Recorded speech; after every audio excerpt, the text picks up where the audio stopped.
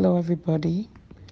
I just want to take this opportunity to wish us all a happy Mother's Day. Sometimes it is believed that Mother's Day is for only mothers, but I believe that Mother's Day is for everyone born of a mother, and there's no one on this planet who has not been born of a mother. Mother's Day presents different sentiments for different people. Some people miss the mothers they've lost, maybe through death or through certain complex situations. Some people look at their relationship with their mothers and are not so happy about the whole scenario. And some people look on and say, what a blessed mother I had or I have. No matter what the situation is, we're all born of women and we're all born of mothers. And on that note, we celebrate all mothers.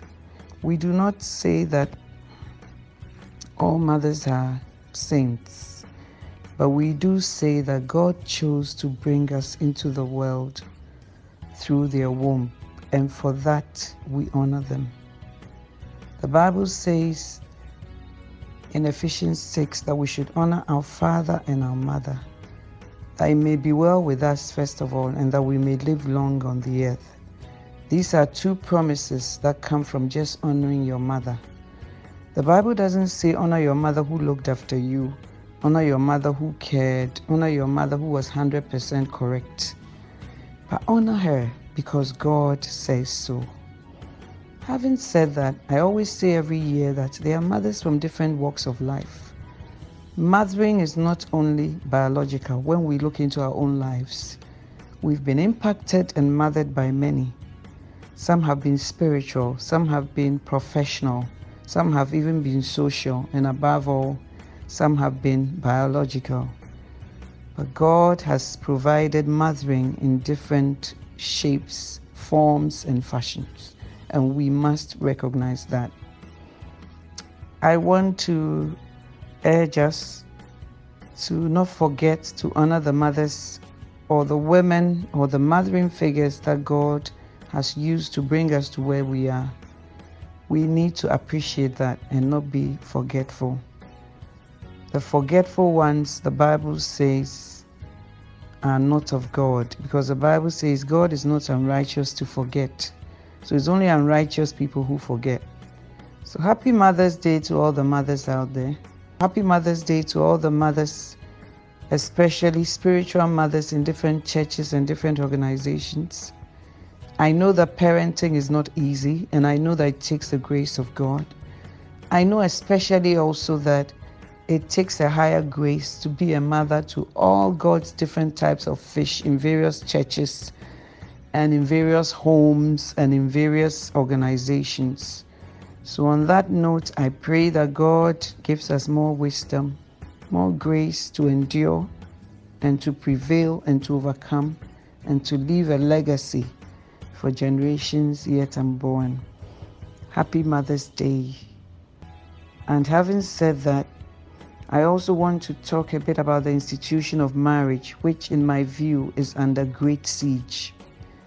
It's being modified. In the UK in 2019 or 2018, marriage was said to be not the only way in which couples could cohabit. And they have introduced in their law what they call civil marriage for different sex marriages. It used to be for just homosexual marriages, but now it's for different sex marriages. And they say that it's to simplify things. You don't need God. You don't need a religious ceremony, and you just live together, but you are covered by the law, and that's easier.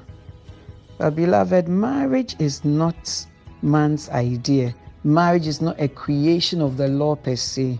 Marriage was created in the Garden of Eden, and it is sad to say that Christians are using their experiences and their hardships to destroy this institution. It is sad to say that Christians are being employed by the devil to destroy homes and to destroy families. But we have to realize that Nations are built on families. And so when you destroy the family, you are destroying a nation. And it is sad that certain Christians seem so opposed to marriage and seem so bent on changing God's perspective. I pray that God Himself will arise. I pray that the scales on our eyes as Christians will fall. And I pray that the selfishness that exists in marriages, where we are so self-centered, and that is what, in my view, breaks marriages, I pray that that spirit will leave and that the spirit of other-centeredness will come into our midst. The Bible says, for this reason, a man shall leave his father and his mother, and shall cleave unto his wife, and they two shall be one flesh. Only God can do that.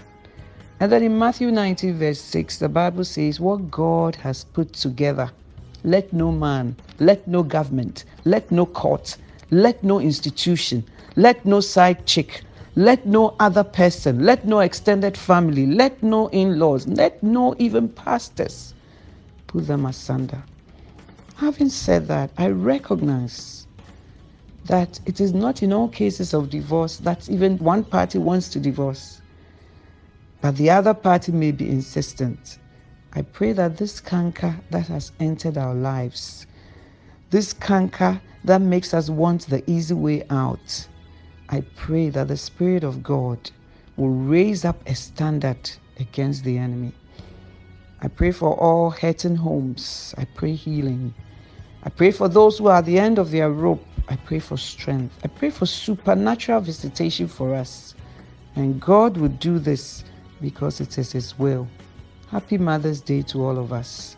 No matter how our lives present, God is able to take the mess of our lives and make something good out of it.